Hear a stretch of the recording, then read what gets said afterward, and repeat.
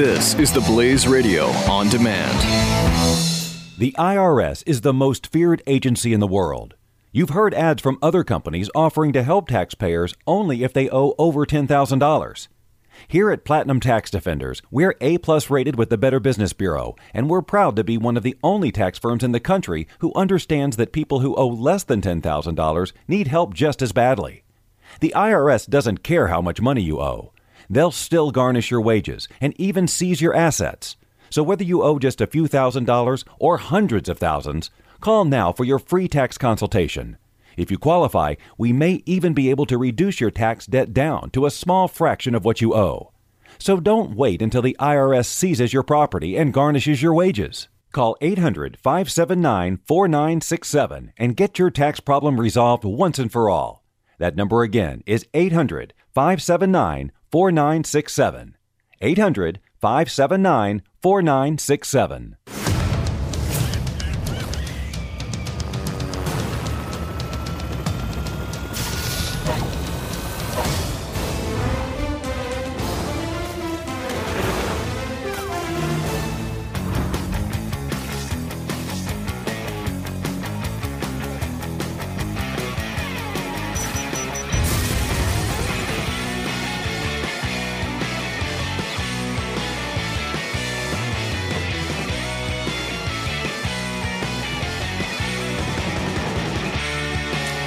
Welcome, Pat and Stu.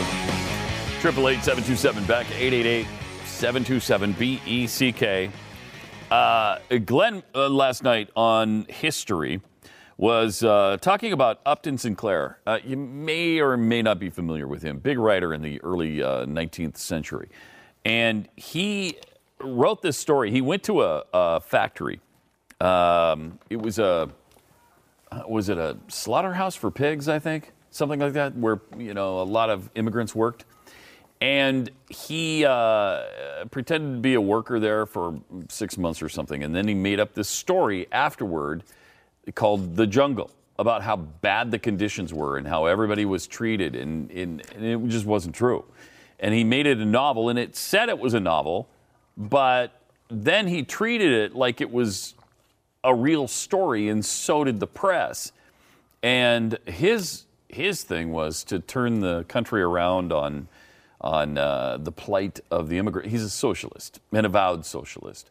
And so he wanted to turn the country around on, income inequality and all that kind of stuff. And instead what it did was it freaked people out about the way food is processed. And so it led to the creation of the FDA. And so it didn't really have the intended consequence he was looking for. But it was impactful. It was very impactful. Yeah. And I now kind of remember this as we coming back to it.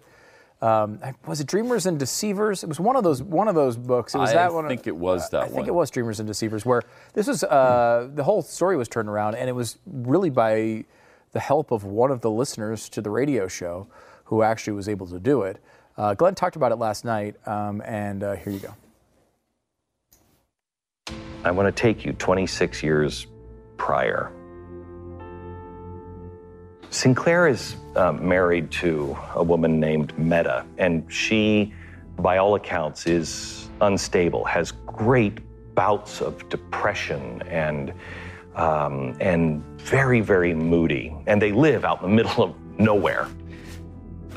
Sinclair's family, her family, they are not happy about the marriage. They're not happy about them going out. And they're all pretty miserable. They don't want to have children. In fact, they don't even have a traditional marriage, or at least that's the way it starts. Upton says to Meta, you know what? We got to live as brother and sister. Well, that sounds fun. Yeah, that's going to work out well. Well, it didn't. She becomes pregnant. And the reason why he wants to live as brother and sister, and she does too, is they're just miserable. And they think that the world is on the edge of disaster. And America is such a horrible place that they do not want to have a child and bring them up into this despicable country and this world where the workers are all slaves. She becomes pregnant because the brother and sister thing didn't work out. What a surprise. She tries to tell him. She's horrified. She doesn't want a child. She's terrified. She doesn't want to have this child. She doesn't want to tell her husband. She doesn't know how to. Abortion is illegal. She comes into the room and sits down with him, and she says, Upton, She begins to cry. And he reels back and says, Dear God, not pregnant. They both spend the night crying and then deciding, how do we kill the child? The first thing they do is she gets up on the bed as she is pregnant, and she gets up on the bed and she continually throws herself down on the ground as a pancake with all of the force hitting the baby, trying everything she can to miscarry and to kill the child. That doesn't work. So they start to read about different concoctions that she could drink that won't kill her, but will perhaps throw the baby into so much distress that the baby will die. They try every kind of remedy, every kind of wives' tale. She's drinking everything. That doesn't work. Upton doesn't want the child, not just because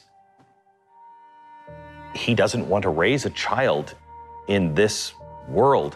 He had a horrible, horrible childhood with his father who drank, and they lived in a horrible place. He also wants social justice.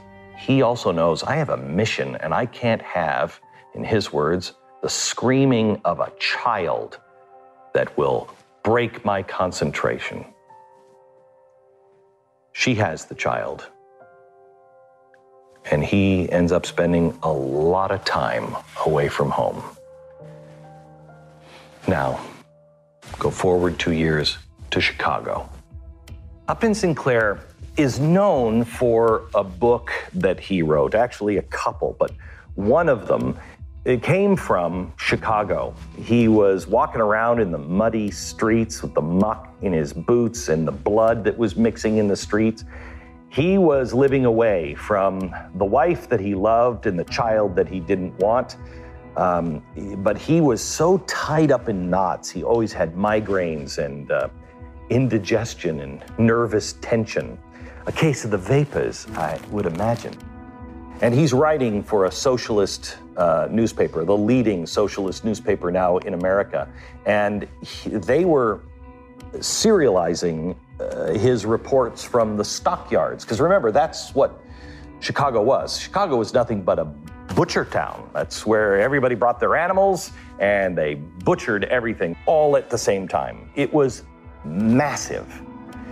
He saw this machine of making food as slavery. He saw the workers as victims of slavery, what he called wage slavery. And the socialist and the communist countries were pushing this. And it was at what we're experiencing now with minimum wage slavery. And doing everything you can, these social justice warriors, to make sure that everybody who had never seen a slaughterhouse before know how horrible it is and how these people are trapped and can't do anything else. Even though at the time, Chicago and these meatpacking plants were the #1 destination for a lot of people coming over from the old country. They wanted to come to America. They needed a job, and they saw that there was meatpacking in Chicago. They would come from Europe just to be able to apply for a job at these meatpacking plants. This was something that wasn't wage slavery the way the workers saw this. But Upton Sinclair got into the factory, and he got in without telling anybody that he was a journalist. He would never bring out his notepad and paper. He said he would just memorize what happened. What happened was he was writing in his head a book that he thought would be Uncle Tom's Cabin, and it would do for the Uncle Tom's Cabin did, and that was Free the Slaves. His book was called The Jungle. Now remember, Teddy Roosevelt had already broken up the Standard Oil Company. He had already broken up the railroad barons. He was a progressive himself. He wanted to break things up. So when he saw The Jungle, which had captivated America, grabbed everybody's attention, because it is brutal, he immediately invited Upton Sinclair to the White House, said, I have to meet this man because this man can change the world. This should tell us something about Upton Sinclair, because here are two titans of the progressive era. Theodore Roosevelt, who I believe was actually trying to fight and do the right thing, and Upton Sinclair, who believed the ends justify the means.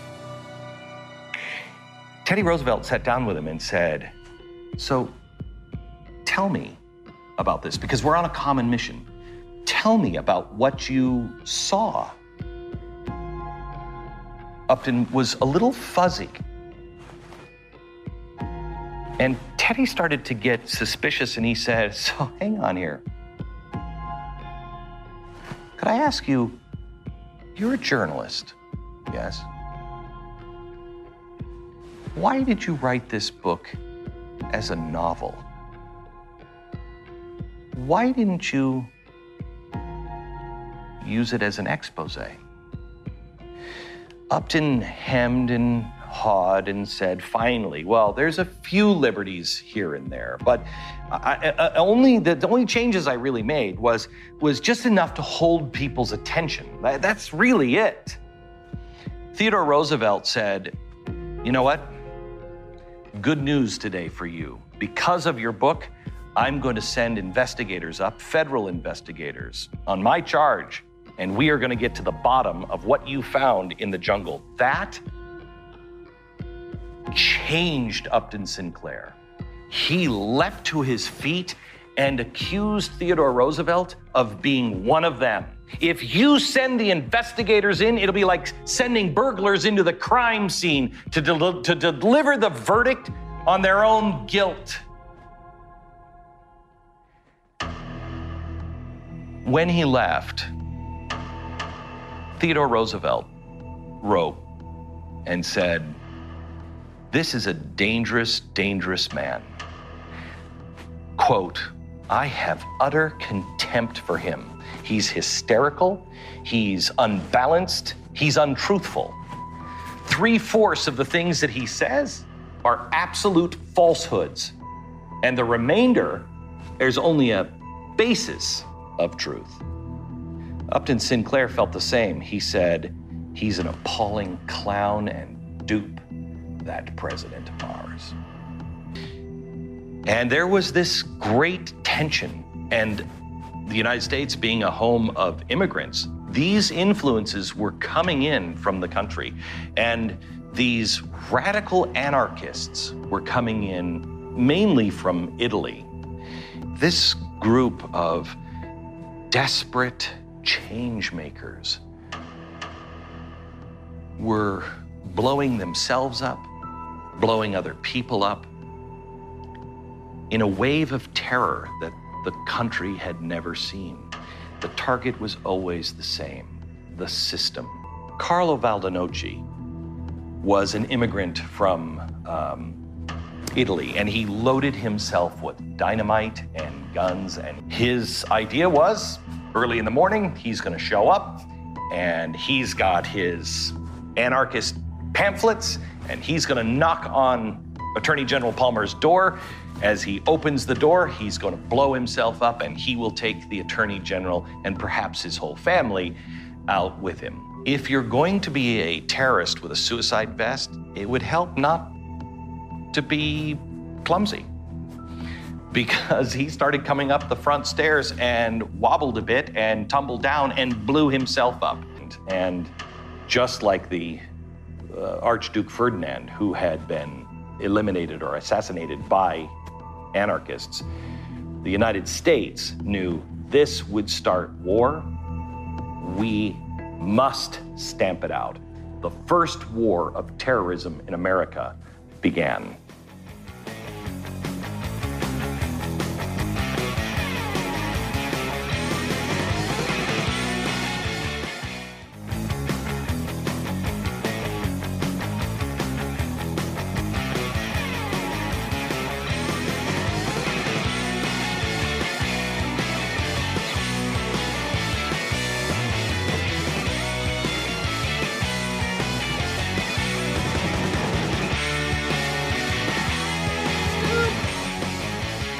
Hi. It's Pat and Stu.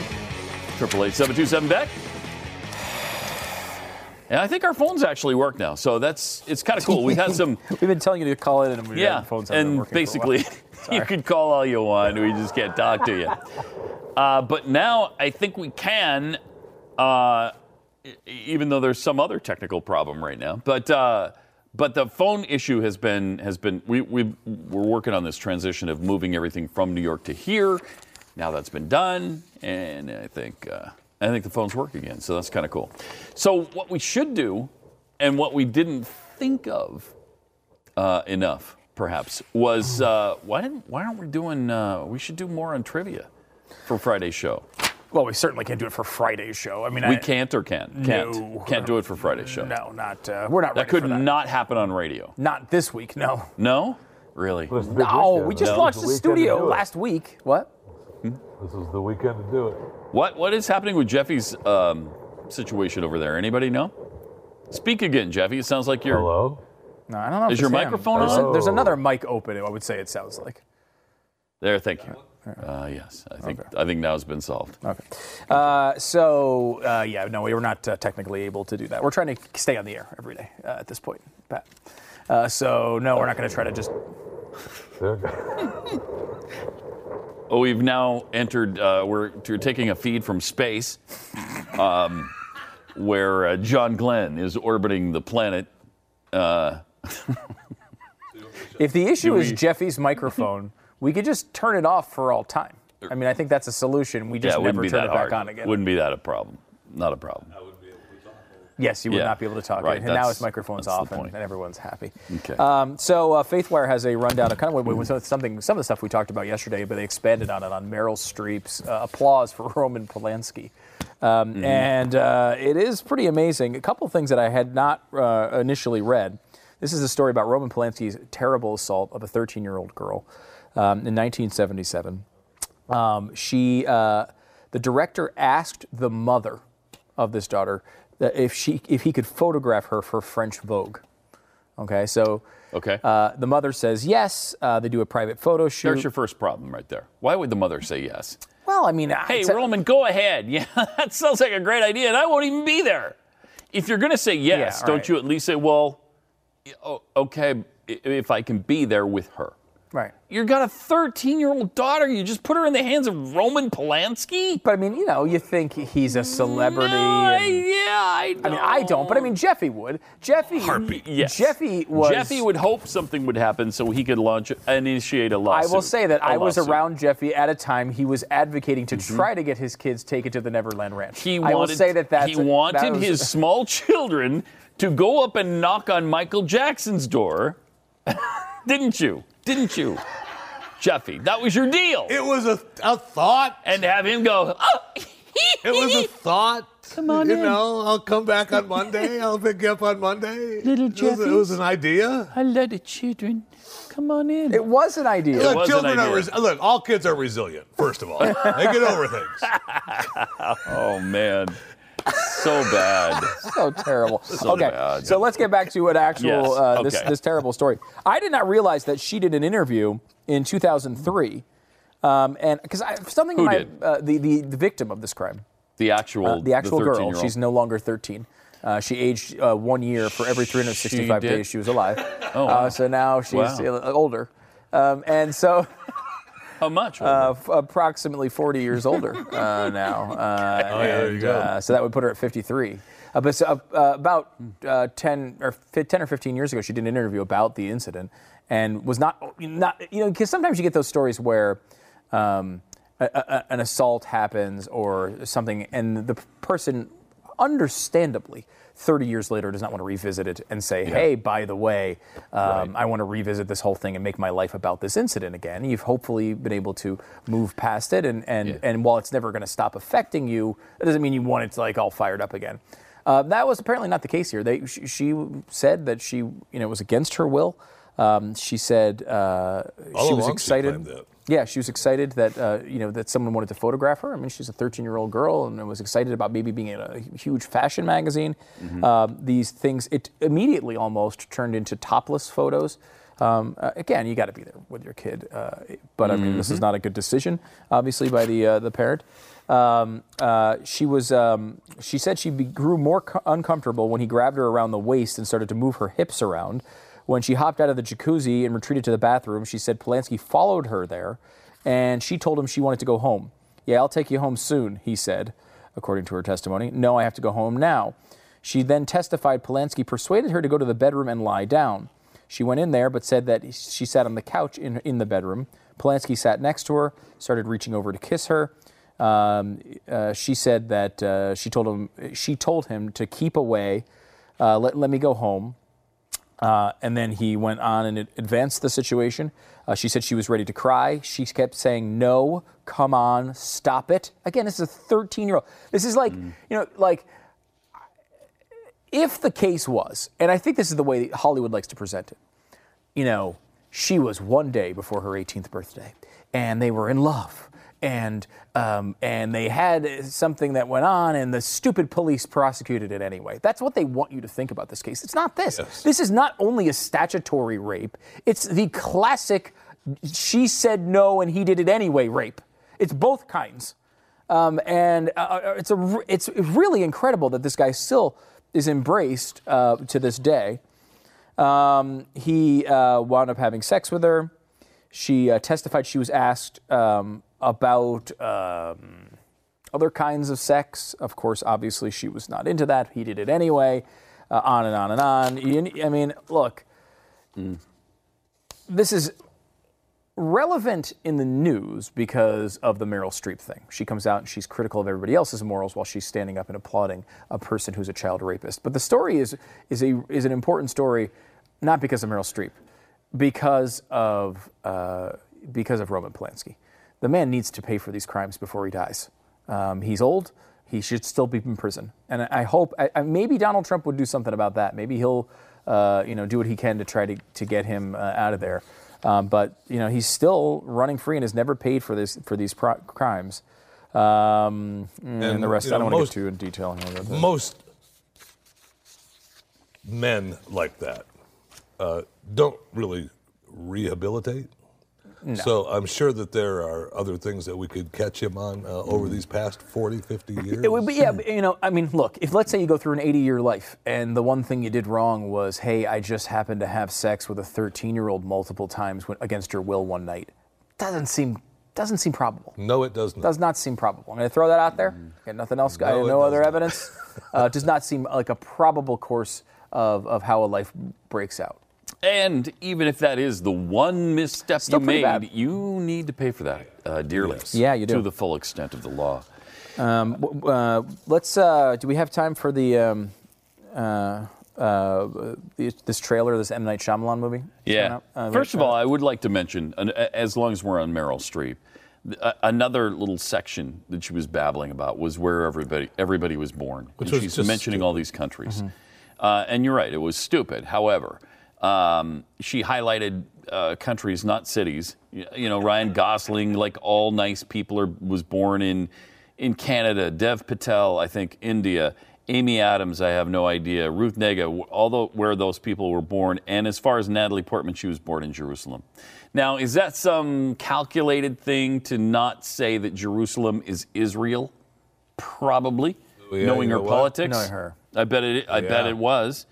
And on Tuesday, Portman's agent, Chris Andrews, emphatically said she was born in Israel. So I don't know if they took offense to that. I doubt it, because I'm sure everybody in Hollywood reveres Meryl Streep as if she's a goddess. I mean, I understand the issues with the territory and how it's fought about, and how the original design kind of laid out Jerusalem as part of multiple states.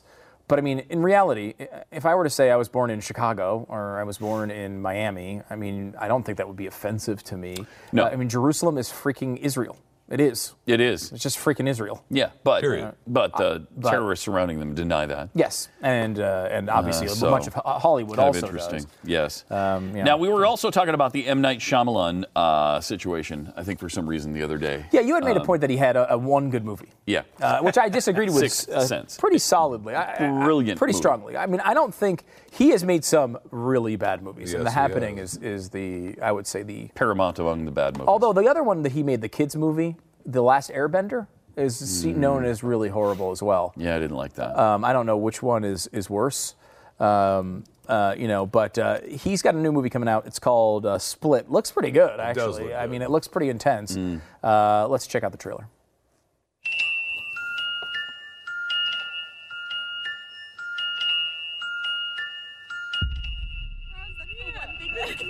Yeah.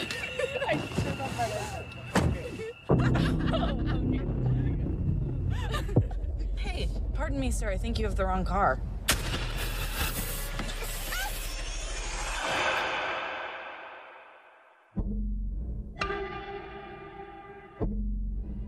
What are we doing here? What the hell is going on?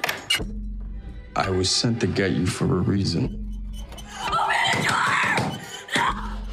There's a flower on the pillows, a flower in the bathroom. Like, we're important. The only chance we have is if all three of us go crazy on this guy. Who is that? Maybe she can help us. We're here! Help us! We're in here! Don't worry. He's not allowed to touch you. He knows what you're here for. He listens to me.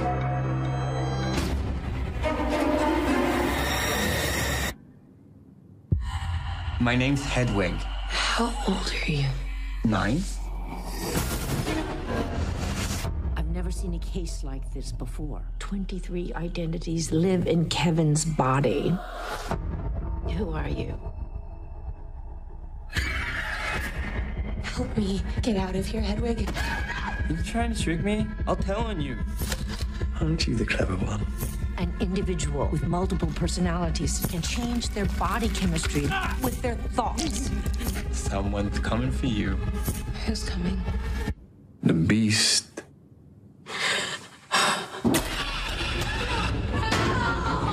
There's a man here. He abducted us and he's going to kill me.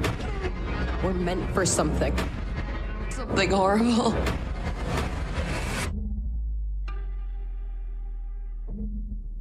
The world will understand now. The beast is real.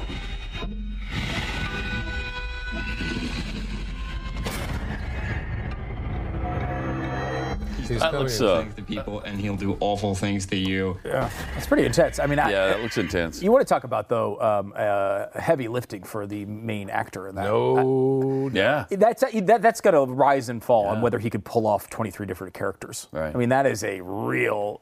if he does that, that's going to be pretty And he doesn't amazing. even have to really pull off 23. He's just got to pull off Whatever, 4 or 5 good whatever ones. the big Yeah. ones However are. many they highlight. But that looks pretty good. Yeah, it looks pretty good. It's pretty intense. The thing about Shyamalan is he tries to do these incredible twists at the end of every Yes, he movie. does. And he pulled it off brilliantly with maybe the coolest twist of all time in Sixth Sense. Yeah. But not as much in following movies, although I thought the Village thing was kind of cool. If you didn't see that coming. It was a real twist. It was a real twist. But some of the other twists have been like, what? That's stupid. Actually, his name's Steve, not Bill. The whole time. It's been Steve. Yeah. I I don't know if there's a twist at the end of this one. Yeah, I don't know Is there? either. I Is it mean- really a beast? Is maybe that the twist? Yeah. I don't know. Yeah. I don't know. Some website, Paste Magazine, did a site a list of ranked every M. Night Shyamalan movie in order from Okay. worst to first. So the worst one, The Happening. Yes. Which I would totally agree most with. people One of the would worst, agree. honestly, one of the worst movies I've ever seen. I mean, to be honest. The next in 12th place, The Last Airbender. Which again, All right. so we nailed those two. You'll appreciate this one. In 11th place, they have The Last 5 Minutes of Signs. I believe that. Yes. So I agree with that. I like the rest of Signs, but Yeah. the last 5 minutes, no. I totally agree with that. 10 is Lady in the Water. I never actually saw that one from 2006. Yeah, I mean, I think I've seen that on network TV. It would look bad. 9 is After Earth, another real bad After one. Earth, That what was is that? with Will Smith's kid. Oh my gosh, that was was that the- bad? And Will Smith. Yeah, that was. Yeah, that was terrible. Was that M. Night Shyamalan? I guess so, yeah. I thought that was one of those He had a L. problem. Ron Hubbard Yeah, that was things. Will Smith's Scientology Yeah. movie, man. Yeah. Number 8 was Devil from 2010, which was actually pretty good. I like that. I didn't see it. I thought it was pretty Did not good. see It was that one. I mostly can't. in an elevator, but it was not a bad movie. I thought that was Yeah. pretty good. Number 7 is The Village, which a lot I of like. people. I That's put when that people more turned like on him. 3. I feel like people Pat, turned too. on him I know there. Pat's pushed Yeah. The Village. I like The Village too. I'm with like you The on that. I Village. didn't see the twist coming. I actually liked the movie. I liked it. But that's when I think people turned on him. Yeah. Because people started saying, okay, too many twists, we got it. Like, Mm-hmm. it became formulaic, although I didn't see it coming. Number 6 is Praying with Anger. I guess maybe his first movie I've never even heard of. Wow, I don't know that one. Number 5, Wide Awake from 1998. I don't remember that Don't either. know that one either. Number 4, The Visit, which just came out last year. Is that the kids? I think so. Yeah, they went to go see the grandma or something. Yes, I saw that on. I I think you did see it. You thought it was VidAngel. decent. It's okay. Yeah. It's okay. Number 3 was the first 100 minutes of Signs. Number 2, Unbreakable. Oh yeah, I number like 2. Unbreakable. Yeah, that's. I like that too. And then number 1, as you would expect, Obviously. The Sixth Sense, obviously. Yeah. So, all right, I'll be back in just a second. 888-727 Beck is the phone number.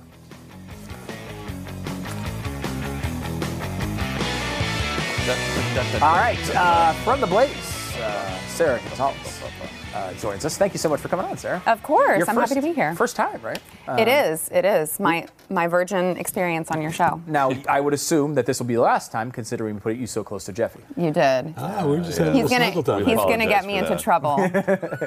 trouble. So, what a crazy news day today is. Yeah. I guess you expect that leading up to a big inauguration and everything. You got Tillerson, that thing going on Yes. all day today. Yes. Last night you had the Obama farewell. Yes.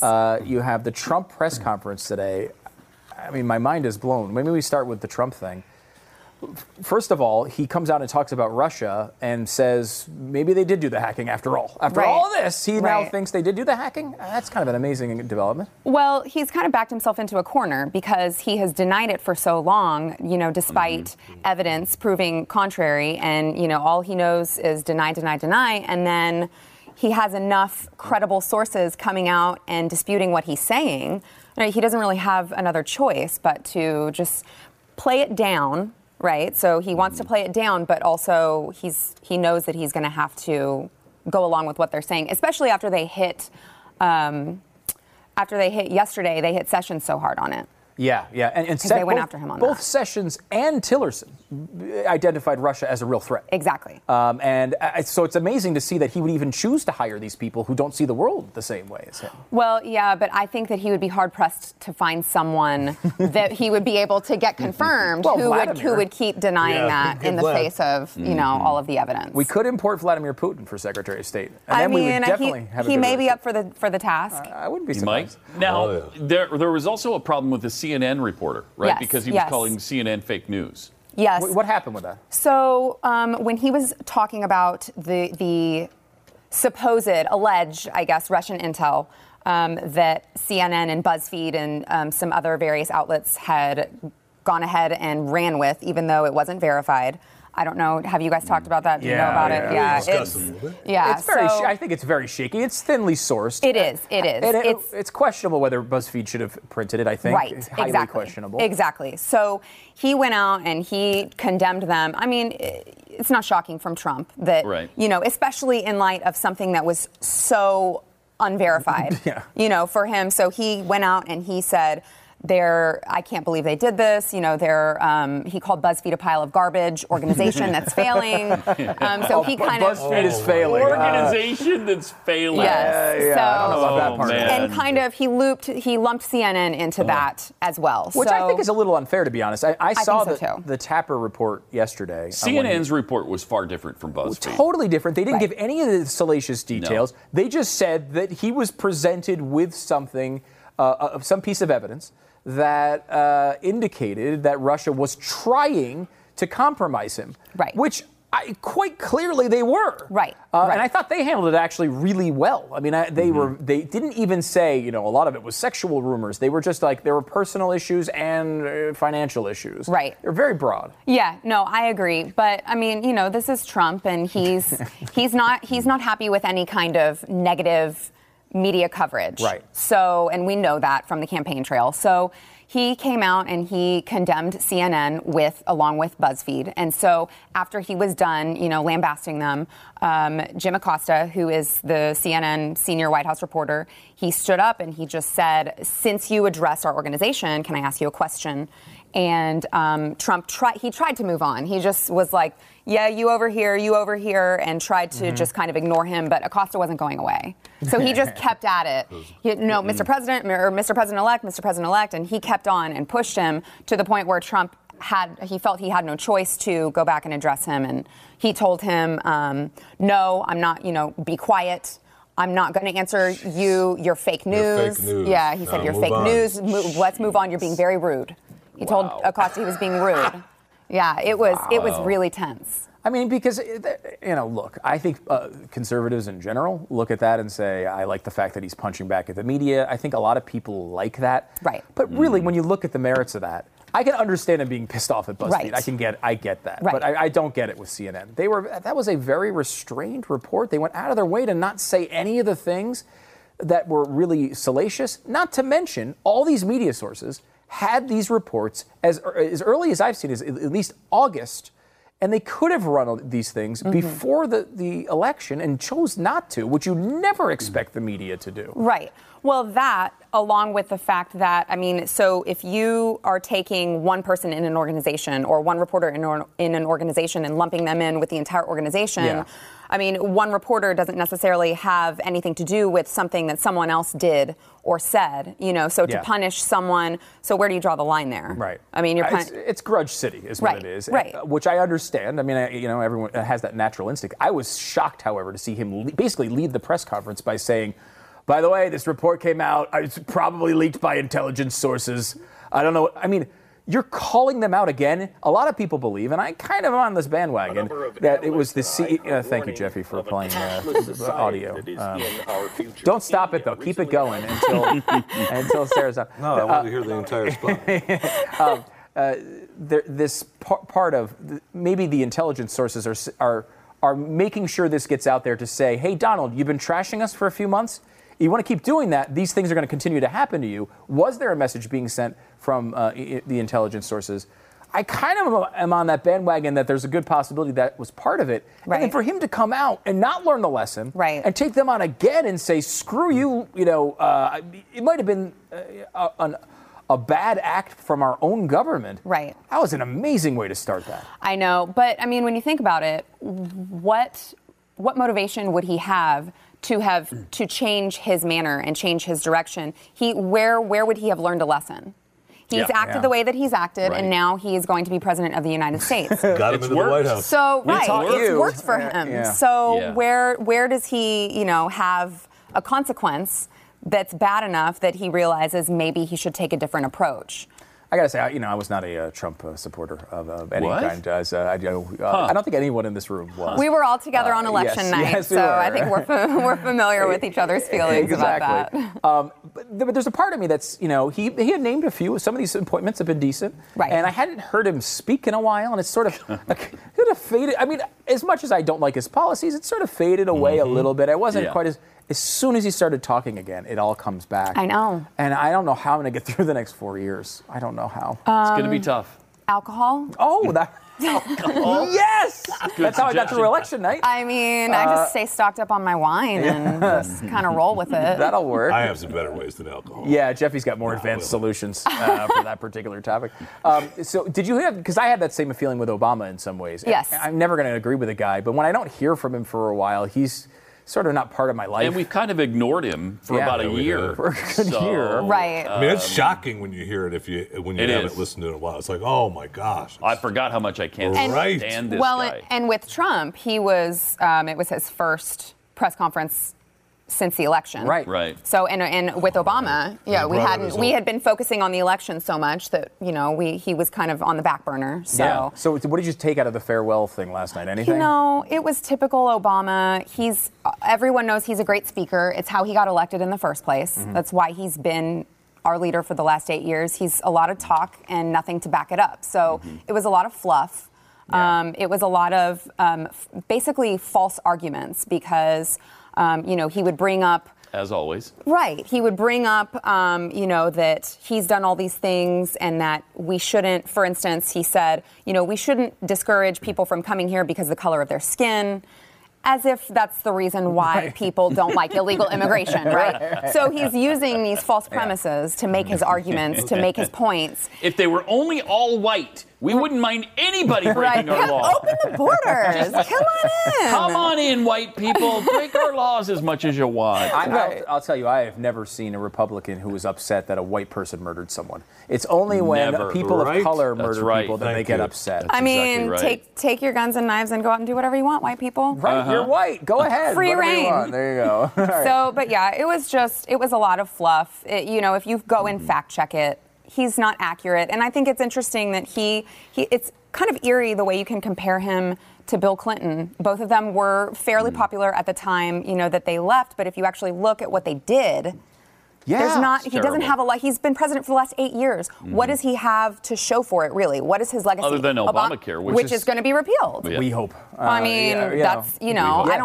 I don't see how they cannot at this point. Race relations better than ever. So many leaders have, right? Unemployment.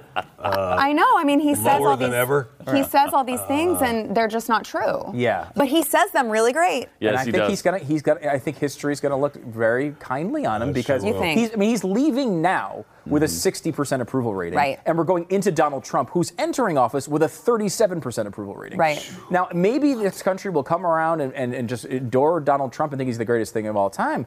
I tend to doubt that, as I think we all might. That happening.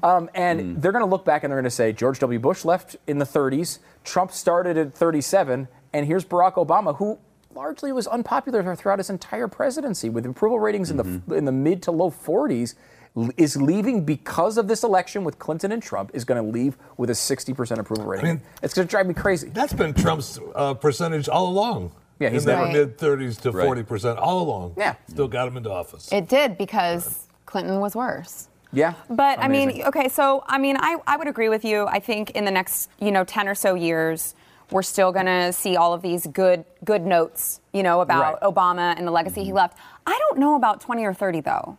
I think by the time, I have a 4-year-old son. I think maybe by the time that he is in high school and learning about history, I feel like they can't ignore, Obamacare. Right. They're going to still see all of these rippling effects that are going to take place for years to come because of that program. I hope so. I think they're gonna have to come to grips with it. I think we just got a burst of optimism on this program. Yeah. There's a burst of optimism. Thank you. Wow. I am the Blaze cheerleader. There you go. Sarah Gonzalez, thanks so much for coming on the program. Thank you. All right, back in a second with it's National Milk Day. So we have a Spoons episode. Obviously. On the other side. That is what I'm talking about. You really like milk. Yeah.